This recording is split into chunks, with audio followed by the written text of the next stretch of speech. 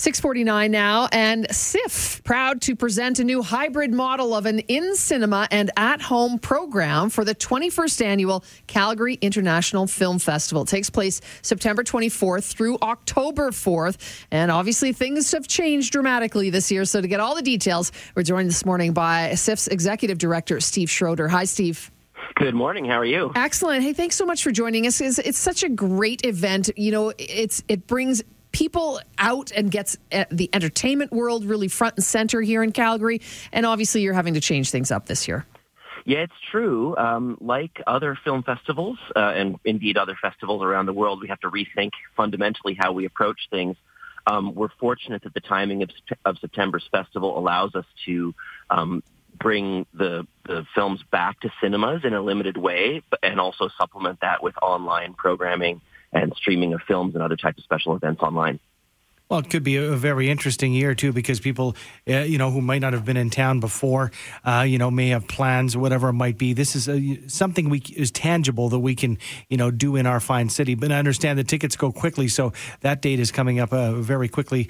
Yesterday, did they kick off?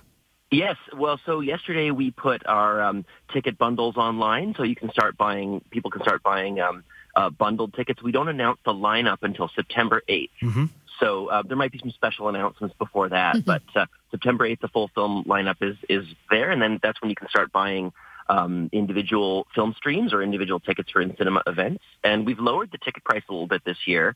It'll be $11, and when you buy a ticket in a ticket bundle, that can be redeemed for either an online stream or an in-cinema ticket, subject to capacity. So that'll make it flexible for people to decide which scenario they're more comfortable with. And we have a lot of protocols we've brought in that match and meet and even exceed Alberta Health Services guidelines for cinema reopening, which is great. We've got cinemas open now, in Alberta. It's been that way since the end of June. And so by the time we get to September, we'll be very well prepared to keep everybody safe. If people have not experienced this event before, explain a little bit about it. Yes, it's a little different this year, but give them the kind of feel of what they might expect. Yeah, so, the Calgary International Film Festival is a really fun time of year. There is something for everybody, literally. Normally, in a typical edition, we'd have about 200 films in the festival. This year, it's going to be just under 100, so a little different just due to the online approach. But actually, we're going to be one of the largest, if not the largest, film festival in Canada this year by number of films. That's even more than TIFF is planning to show. So it's a bit of a different year for film festivals across the country, but it's a very rich diversity. We have films from every part of the world, including films made in our own backyard here in Alberta, which we're always very proud to showcase.